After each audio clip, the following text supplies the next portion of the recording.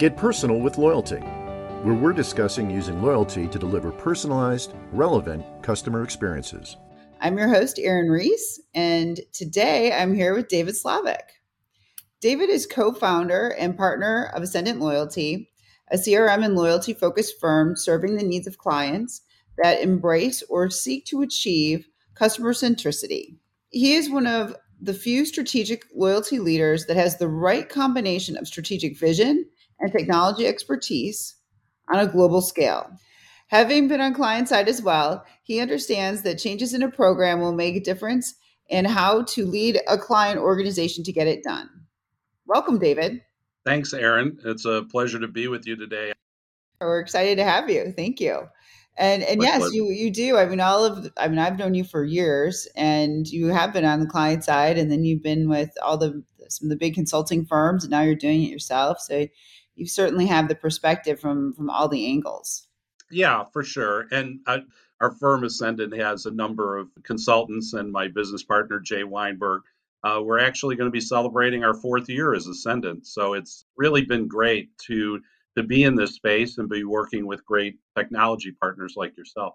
Well, and you guys got started and a pandemic hit. So kudos to you for starting at a difficult time and really making it work. So, you guys are great that way. Well, as everybody has been seeing, there's probably more demand as a result of the pandemic than the other way around in our space. It's interesting even to see what's happened in the food and beverage space. One day, everybody was just counting on general advertising, which is fine, imagery, whether it's McDonald's or Burger King or Wendy's, or even regional chains, right? Like Raising Cane's. And then all of a sudden, everybody is going and adopting mobile first and engaging the customer and offering incremental value by driving traffic or doing innovative things like Taco Bell was doing. I mean, who would have ever thought that Taco Bell would offer $9.99 per month and you get a taco every day? So in the midst of the pandemic, to drive traffic, and obviously drive-through was a safe engagement even during the pandemic, you saw a completely amazing transformation even in the food and beverage space in the loyalty area. And we ourselves are just seeing a tremendous amount of demand just because people really want to go and power up their data and have that kind of customer centricity that you mentioned, and really have experts giving them advice. If they can afford it and they see value, then they reach out, and it's our pleasure to help. I love all those points you made. Part of why we started the podcast was to talk about now that organizations have gone through this digital transformation, we seem to be at that place where we finally can be delivering more personalized experiences and really begin to get to know our customer better and be able to be relevant and be able to recognize them. But yet we're still not seeing as much of that momentum as I think we would like. So we thought we'd start these conversations to begin to kind of dig in and see what might the challenges be, and hey, can we help them, and can we help solve some of those challenges? Yeah. You even go back 10, 15 years ago before people were talking about CDPs and DMPs. We were talking about big data with social growth, right? And collecting more and more small bits of data, but then piecing it all together so that you could identify who your influencers were, where your likes were coming from, collecting post-purchase information to get reviews, have that posted so that you could have confidence in the company, et cetera. And now, as things have evolved with even stronger analytical capability, and companies are committed to understanding the data and then appreciating the value of the data, which actually is their greatest asset. And that's what the investment community considers. Mhm. Besides the identified customers and active members, they want to know how are you leveraging the data? So that operationalizing the insights and being able to go and do it on a daily basis.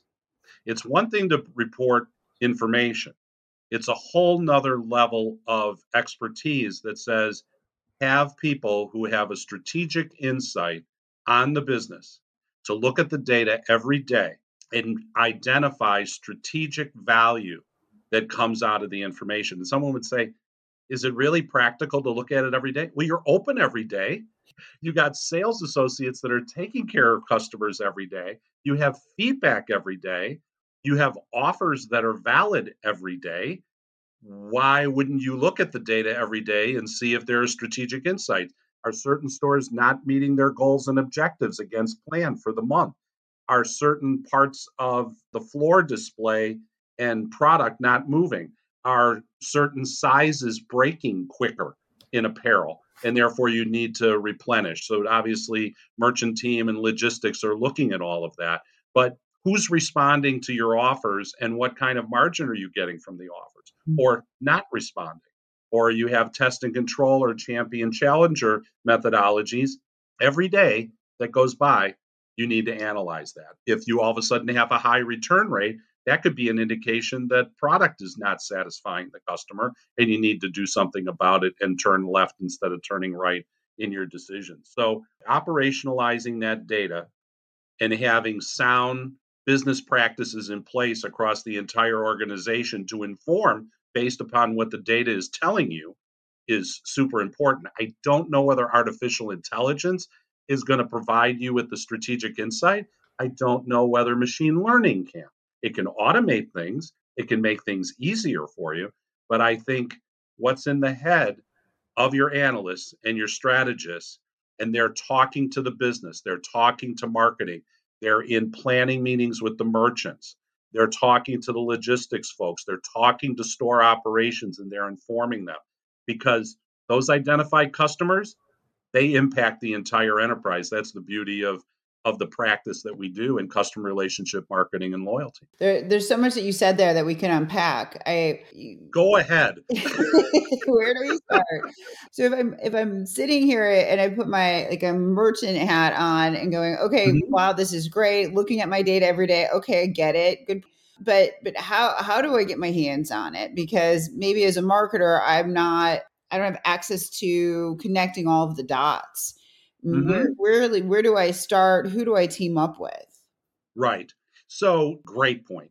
The data is one thing, but then the analytical leadership needs to create dashboards, and those dashboards have to be built to satisfy the needs of each of those organizations. But then you have a core of excellence at the strategic level sitting on that data that is providing the value added observations and key strategic insights or identifying particular tactics and methods that can then impact business performance.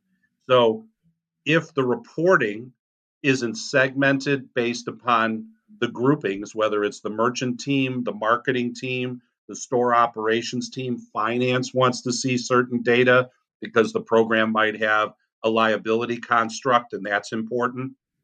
You're making offers, handing out points, and building up the liability, but you're not seeing the associated redemption that you thought you would. So the liability is going up, but the incremental is not being seen. So finance wants to see that as well.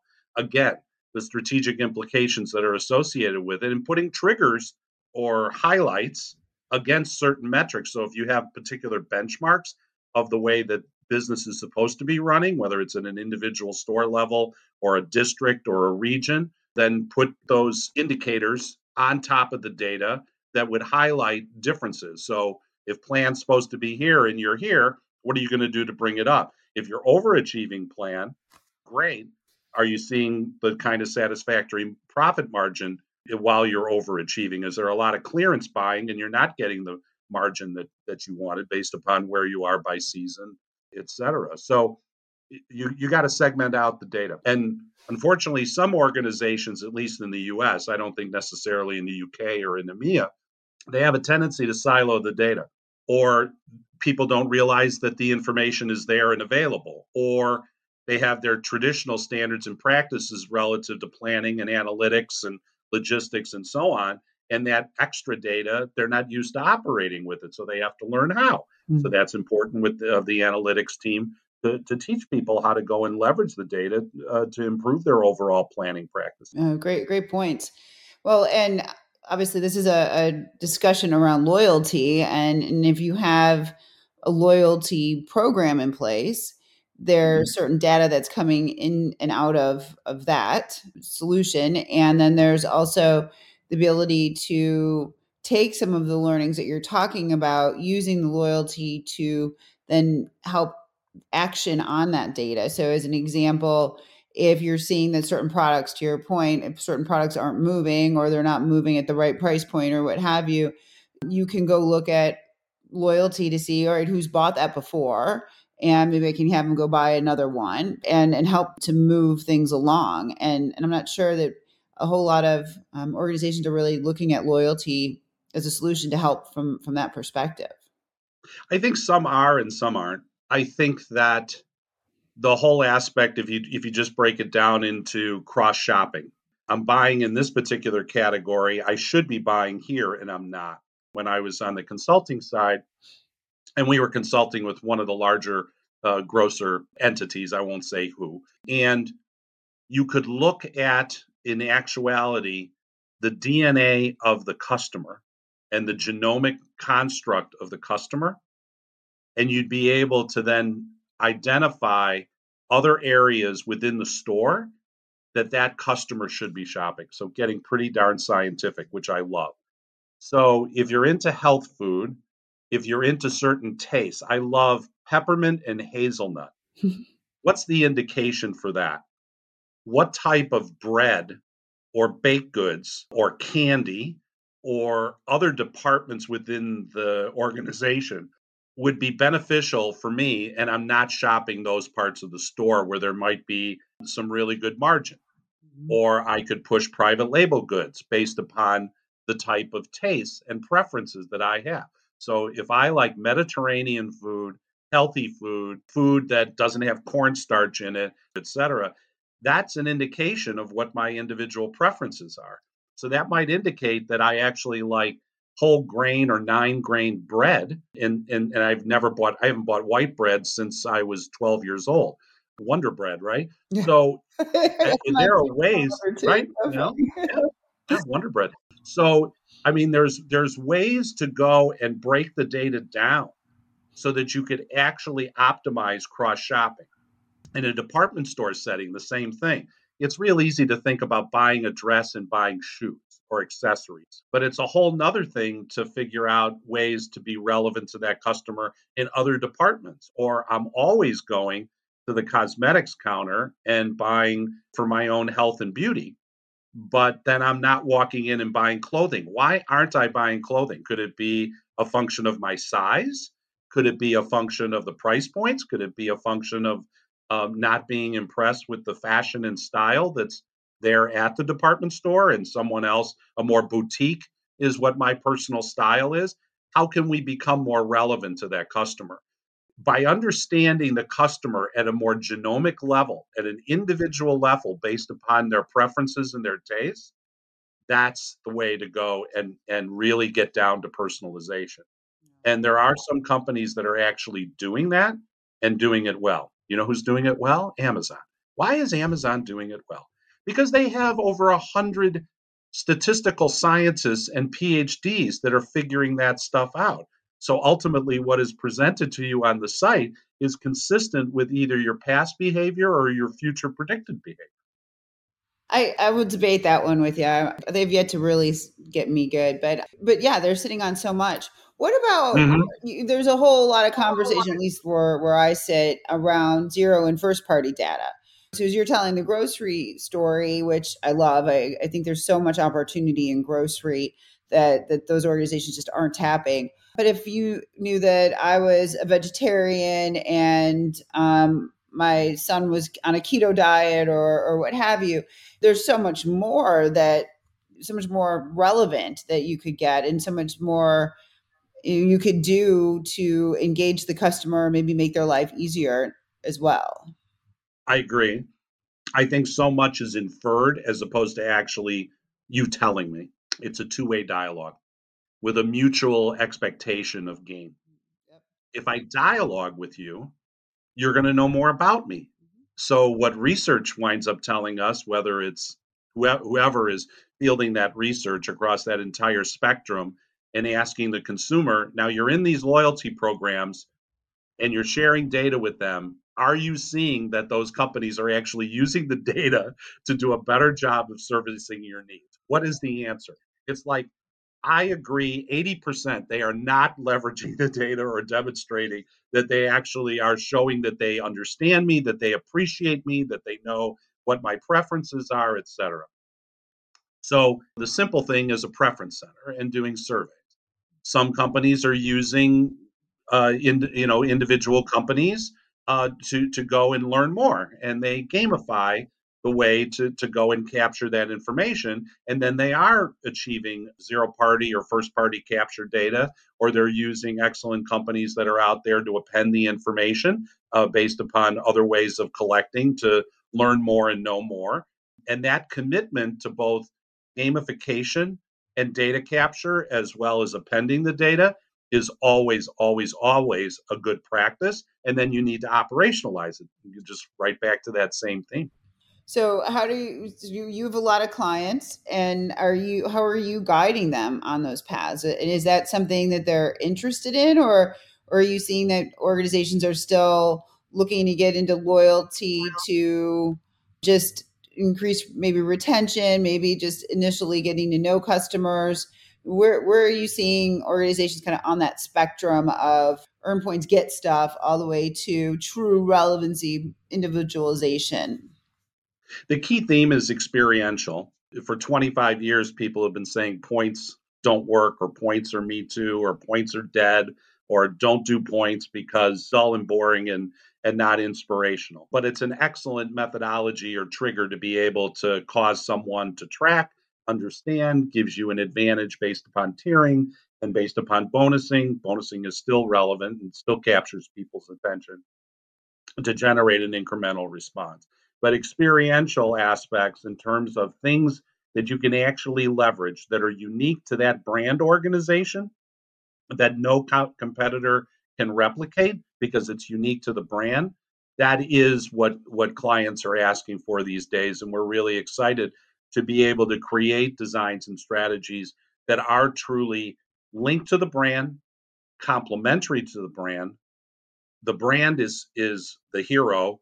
The program is supportive of the brand and provides the stickiness to the customer, and obviously helps them with retention, also helps them with growth.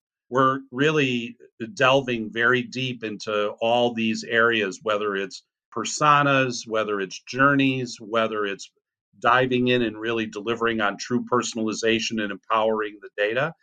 That's part of the reason why folks talk to us, is because we do push the envelope, and we're not afraid to go and share our opinion about these things. So if they're looking for an organization that kind of just gonna check the boxes but not necessarily push the envelope, that's really not exciting for us. And so it's a time right now when we talk about the things that we envision in this space and what we really want to be proud of.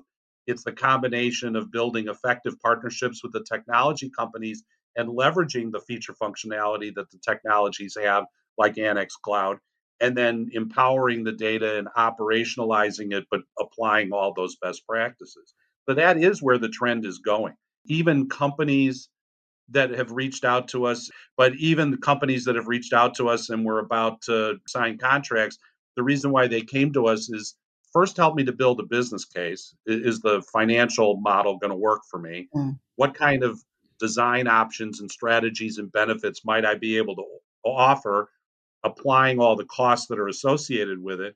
What do I need to build in order to be most effective from an OPEX and CAPEX standpoint, build and then ongoing operations, and then show me how I can get not necessarily to an advanced level day one, but at least bring me something that when we execute it, it's distinctive, it's differentiated, it's inspirational, it's brand right, it provides a viral impact, it's going to create true brand advocates, it's going to cause our brand lovers to help us to acquire new, and potentially as we grow and we build the overall database, then what's the role of partnerships, which happens to be a really hot area, as you know, as well.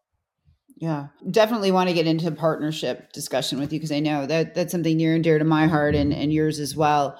But before that, when as you're talking and we're thinking of, certainly the data is key. I think everybody knows it, and it's how do you begin to collect it and then use it effectively, which I think we've talked about quite a bit.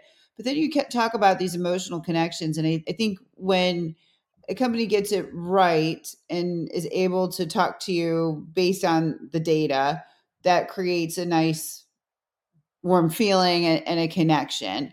But there's a lot that goes into that, or maybe more that needs to go into it. There's how do I deliver it more omni-channel, or where my customer is when they want me to do it, where that whole matching my expectations of where am I think is one thing. And then are there other kinds of experiential type aspects aside from, again, trying to be relevant, that tend to hook customers or that maybe need to be part of your strategy? Well, what's near and dear to many companies' heart is ESG. So anything that relates to the environment, sustainability, supporting the environment, ecology is obviously a key theme because that gets at people's heart. People care and they want to know that the companies that they're doing business with are responsible companies. That's one thing. And so there are companies out there, you start with Patagonia and work your way forwards and backwards from there. But Mr. Chouinard is just amazing that way. And other clients, one of our clients is Orvis, that commits 5% to nature as well as canine health. And so, you find that area is very important. And so a sense of community, like if you're into ESG and you have employees and you give a day of service and the employees could decide what they want to do, if they want to go to a park and do a cleanup or they want to go to a stream and do a cleanup, that's something very beneficial. Making donations on the part of your customers as a percentage of their total sales is a beautiful thing in terms of giving back.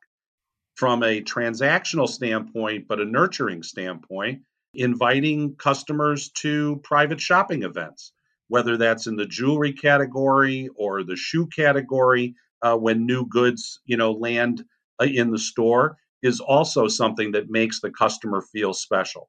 So there are companies that create programs, and then when they outline what the benefits are, they'll say special access. Well, if special access is just an email to say the new goods landed, that's nice. Okay, I go to the website and I see that those new goods landed. But even when I was at American Eagle and we were running the program, the All Access Pass program, when it was first introduced, that was the name. We had a lot of customers that were extra small and small, and those sizes broke first. So if I let you know that you love our graphic tees or you love our polos, etc., and for the start of that season, whether it was spring or summer or fall or holiday, that those goods are now landing and come in and buy, or we'll give you a ticket, and as soon as it comes back into stock, we'll let you know that it's there and it'll be reserved for you in the colors that you want. That's the kind of specialized service that's showing that you know me. You recognize that I'm a small or an extra small, and the table's all full of mediums and large within 2 days after the product lands. So anything that you can do with community, with invitations, with special shopping events, understanding, like, give me a special sale day. Okay. Lots of companies want to go and get that one incremental transaction, and that'll be the difference between a non-member and a member, and it'll generate my incremental lift. Company like Famous Footwear that we service, they had that as a component of their program. It was smart. You pick your own sale day. I don't have to wait for an email. I just go and say, hey, it's my time to go and get special savings, and that lines up with my birthday. But guess what? I don't want to shop within 5 days of my birthday. I want to shop within 60 days of my birthday, or whatever the case may be. Or I'm actually going to Europe and I need a new pair of walking shoes. I get to push a button, give me a coupon, and I'm going to shop you instead of shopping DSW. I mean, there are a lot of really smart things that you can do at an individualized level to go and engage that have nothing to do with points. And it has everything to do with the way that you construct the program, the way you leverage technology to go and enable it, the way you do triggers. And of course, as we were talking about personalizing the content, the display of the email, the timeliness of the offer, etc. Great points. I know when supply chain issues didn't first hit, but when they really became a mainstream conversation, and talking to people and saying, you loyalty can help here. And they look at me like I have two heads and say, no, because you know who your customer is. If you're collecting the data, you know what sizes they are. There you And so go. if you're going to have difficulty, to your point, on the smaller size, or maybe it's a man with large feet for so limited shoes, and they're a best customer, they're buying it all the time. You know you're going to be low on it. Why not save them for him, or let them know what's happening, and just being able to maybe worst case scenario, proactively a conversation with them. Best case scenario, you're able to do something about holding off on selling to others to support those best clients. So I think Right. there's so much you could be, so many different ways loyalty can help. Yeah. At a business to business level, in talking to your commercial customers and communicating with them at a branch level to take care of their needs, brilliant. You use the technology. In the old days, and even now, the person that's in charge of the data and the person that's in charge of direct marketing may not feel comfortable allowing a local store manager or a branch manager to have their own database of customers to then be able to do personal communications. Yeah. On the other hand, you have Davy Tree Company, who I use. I have a personal relationship with my arborist. He communicates to me directly, and I'd say probably 9 out of 10 communications are direct from his branch office. And all the communications, including the direct mail, the email, the reminders, everything, are out of that branch office and custom developed. It's brilliant. It's a tree service fertilizing company. I've had the same exact experience. It's Yes. interesting that you brought it up. So it's not you're not just special. They're doing obviously a very good job of it.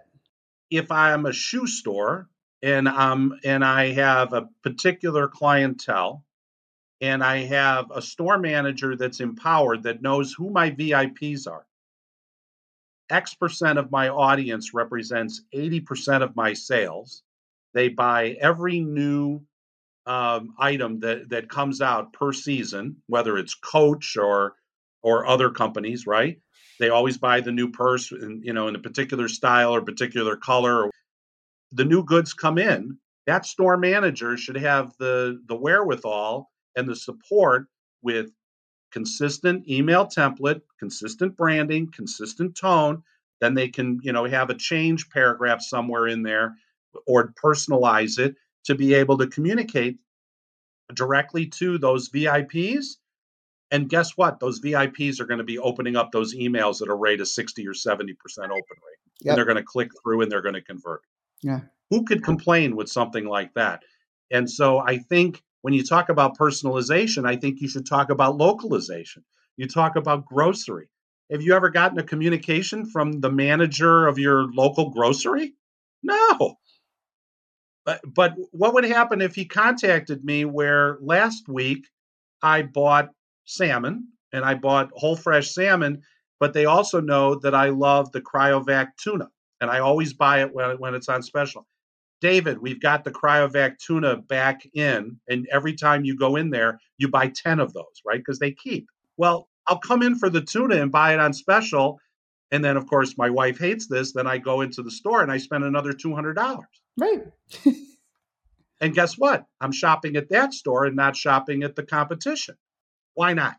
Yep. Why not break it down like that? So there are companies like dunnhumby and others that, and Nielsen and so on, that provide the data to the grocer to indicate what should drive their circulars, what should drive their features, to coordinate with the manufacturers, maybe to do a little bit of segmented or personalized or unique version direct marketing.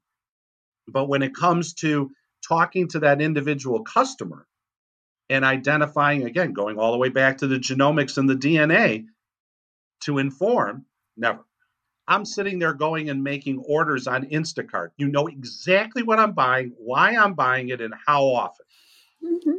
Yep. Yeah, again, I think I said this already. There's so much opportunity in grocery. I think it's just a huge opportunity for loyalty. I go to the grocery store almost every single day.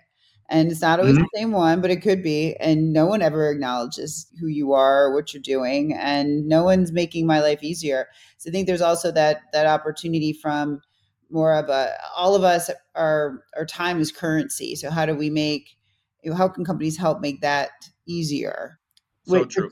Our good friend Phil Rubin talks about that. yeah, That actually the greatest factor of really engendering preference is you helping me to manage my time most effectively. That actually is a consideration or a currency or something that you definitely hold dear, because there's only so many hours in the day. So if I can make your life easier and I can make things so that you have more time to be able to relax and read a book and know that everything is taken care of, how wonderful. And not a lot of people take advantage of that either. Why are personal shoppers so beneficial in retail? Neiman Marcus. Neiman Marcus or Nordstrom have personal shoppers. Why do they do that? Because people appreciate the personal attention. They know what's in your closet because they are leveraging the data. And they go and they do proactive calls to go help you to shop. And guess what? People are dropping a heck of a lot of money in both of those environments for many, many years. yeah, huge opportunity there. But I think it also is something, that we wanted to talk about partnership as well. I think doing partnerships well, you can add more of that convenience and value to your customer too. So I think there's the clienteling aspect of it, and then there's, what else am I doing as I might be on my way to your store or what have you, to that you can provide me some additional value. And maybe there's kind of some kind of concept of 2 for 1 there with the partner. And I know that's a topic that's near and dear to your heart, and that you and Jay at Ascendant do a lot from a partnership perspective. So I'd love to dig in and talk to you about that, because I think there's a lot of different takes on partnership. I think it's one of those things that you can throw out there, and anybody that's listening is going to have a different connection in their head as to what partnership is.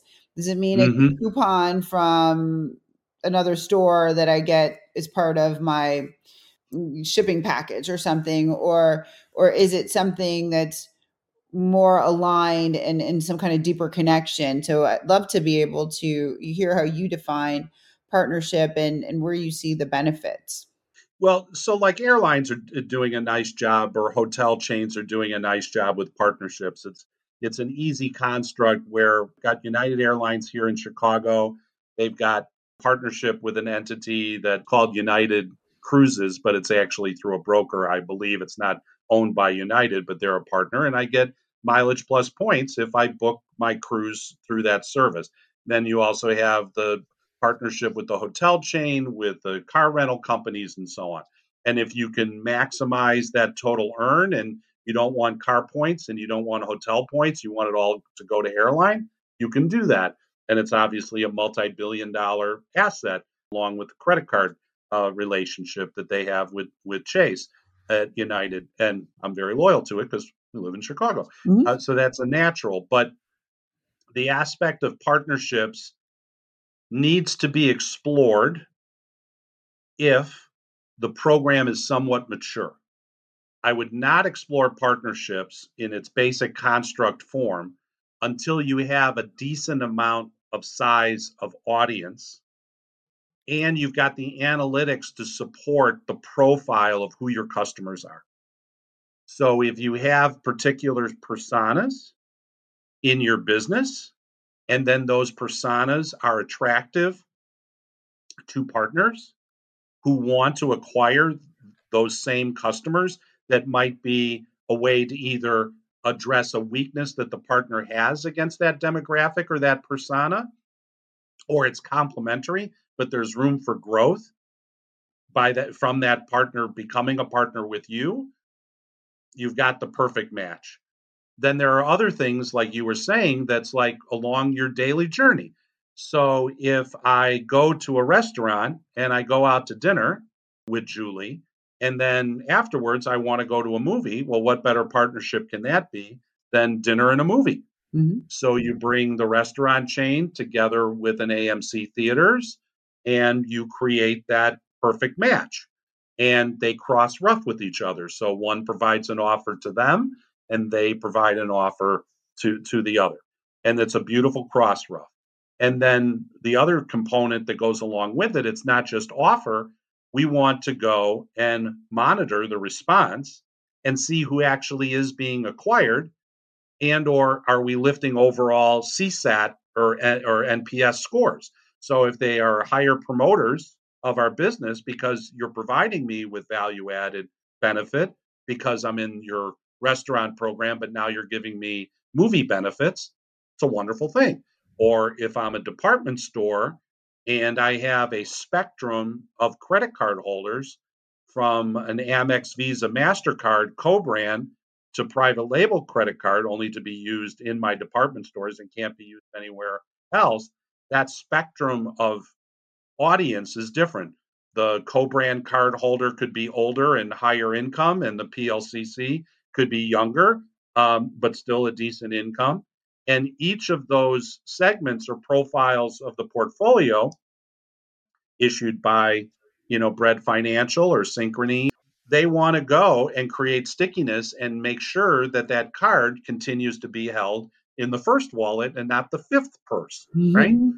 So if I can go and make offers to them, which are beneficial, how do you know who the partner should be? Research.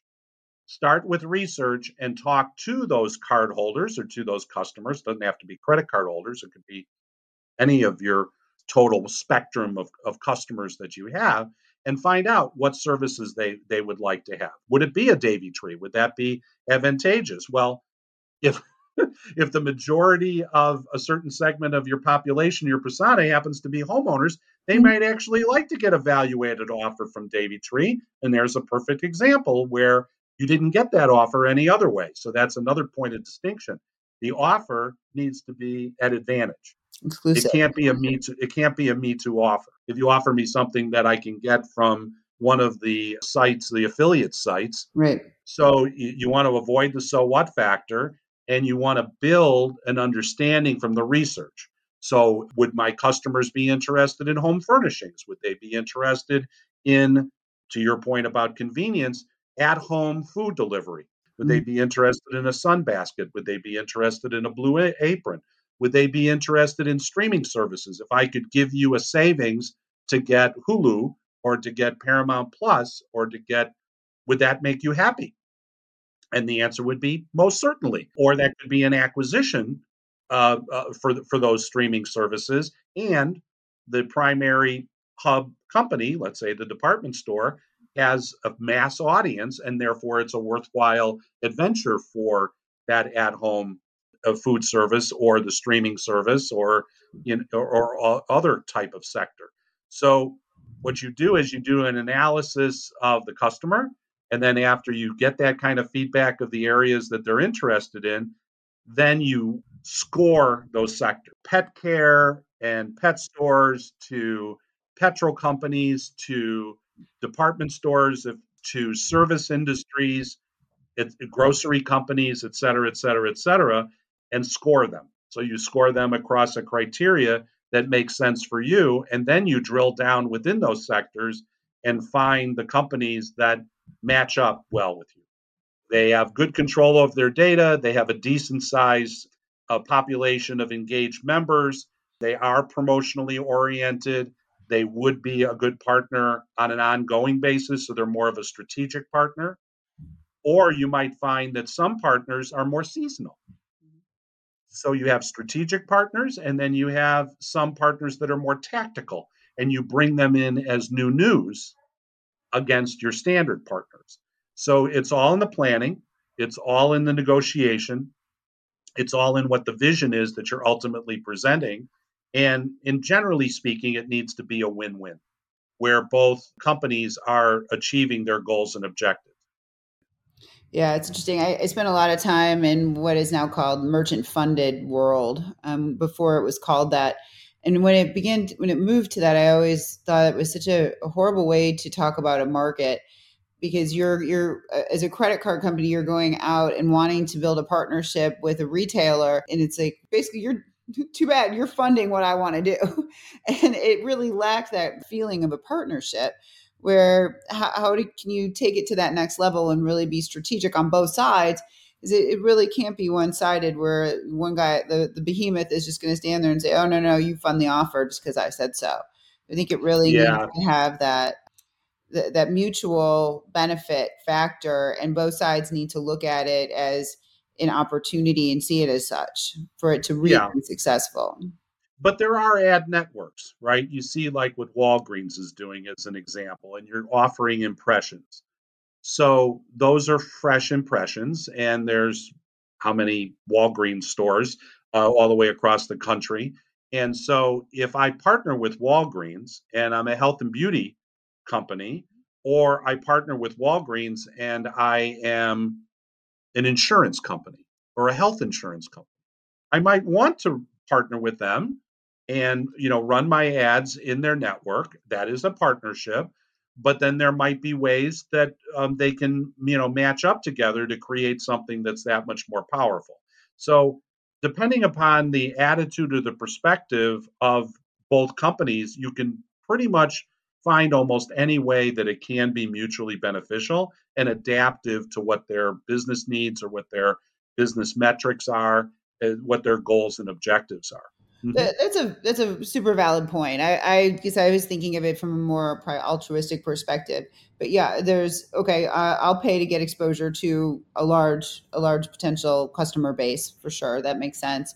When I Mhm. think about the partnerships, I'm trying to think about more of how do you build your own brand, and there's a lot of talk around as a trend in loyalty, but I think just a trend in how organizations are going to market now is how can I extend my brand from when you're transacting with me into your daily life. Like Nike, I think's done a really great job of this. Is you can go buy something of Nike's, but then you can log your runs. They've got all sorts of gamification aspects, and so it exists as a brand in your home and in other places, and not always just when you're making a transaction, versus probably since we're hitting on grocery stores, the grocery store is really there just to make the transaction for food, and it's not doing a good job of maybe getting into the community or being a part of my everyday life. And I think that there's ways partnerships can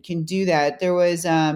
I remember a while ago there was Elf Cosmetics and Chipotle did a sweepstakes together, and I thought that was the oddest thing. I was like, how does this work? But then when I really dug in to take a look at it, Elf was targeting more younger demographic, Younger. younger Mhm. demographic eating at Chipotle, and so now here's the people, say the women who were buying the makeup are now sitting at Chipotle, maybe with a bunch of friends, talking about Elf Cosmetics outside of buying it from Target or wherever they're available, and so they really were able to, through that partnership, be able to bring their brand into more of a daily life with them. And I was, once it all clicked, I thought it was really cool. Yeah, and that's that complementary aspect of demographic, right? Elf is a younger brand. Maybe it wouldn't have worked for Mac, but it did for Elf. And yeah, there are so many examples that you could potentially give in that regard to find it. It's not an easy proposition because you could plan it, Mhm. build the rationale for it, do the research, identify the sectors, then drill down within the sector to identify the companies that you want to hit one, two, three, like Petco, yes, PetSmart second, Chewy third, or regional chains. Yes, that matches up better with my geography or some of the regional chains. So, however it is that you go at it, there's a reason why when they say which brands are loved the most. What do Mhm. people say? They say Apple, they say Nike, they say Adidas, Mhm. Under Armour. Well, why is that? It's because they're part of your regular everyday life, Yeah. right? And they don't commercialize it; they just enable it, Mhm. which also gets at what you're passionate about, which is your fitness, which is music, or it's content, or it's connectivity. So all those things that are like humanist, you love. But even Under Armour, they've got apps where you could enter in all the food that you're eating and understand the content of what you're consuming so then you can even live a healthier life. Talk about big data and talk about powerful information that's out of control, right? So how do you use that? I mean, my God. And it's like all over the world, that app. I mean, it's just amazing stuff. But on the So flip side, though, they're helping you and they're helping guide you and they're giving you tools to live a better life that have yes, absolutely nothing to do with buying a shirt. yes. But you're proud to go and have that UA on your sleeve because it's representing a brand that cares about me and is demonstrating that they care about me by enabling me to live a healthier life. That's loyalty. That's affinity. That's where you want to. I mean, I say to my son worked at Nike headquarters between his junior and senior year of college. And it was a fabulous experience. And I've been to Nike headquarters and I've walked the grounds and so on and so forth. And my sister-in-law and brother-in-law and my sister-in-law all work there. I'm more loyal to Under Armour than I am to Nike. Why? I really can't put a finger on it except the fit of the shoes, one, and two, the clothing fits me better. Hmm. Okay. Nike is a little bit more narrow, and I got 52-inch shoulders. So there you go. Yeah. Do they know that? Do they know what my body type is? They have no idea. But that's part of the reason why Nike is going direct to consumer is to find that out. Yep. Yeah. That's why Under Armour opened up their, what is it, Clubhouse or the House or something like that is the name of their direct stores, right? Yeah. Get to know your customer. That That's is the it. key. They figured it out. Now, and that's what's happening with consumer packaged goods. They want to go and go direct to customer. So that's another high growth area that we're seeing, Yeah, right? we're seeing a lot of that too, and it's so Hmm. important. And I think loyalty just helps so much from that perspective too, because loyalty is that, as you mentioned, the two-way value exchange, and we have consent.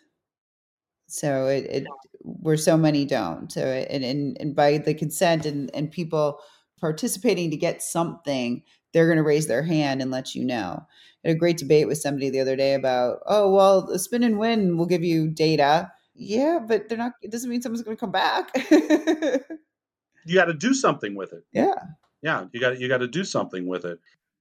You should be trying to achieve and be celebrated is that experts in the field call your program personalized, accountable, leveraging the data optimally, driving incremental growth, improving overall shareholder value, beating your competition year over year. There, I just named 6 things. That was perfect. That's what that's how you were held accountable. You Yep. know, I loved all those points you just rattled off because we've been talking for a long time, so we probably should wrap. But that was a great way to really summarize everything that we were just talking about.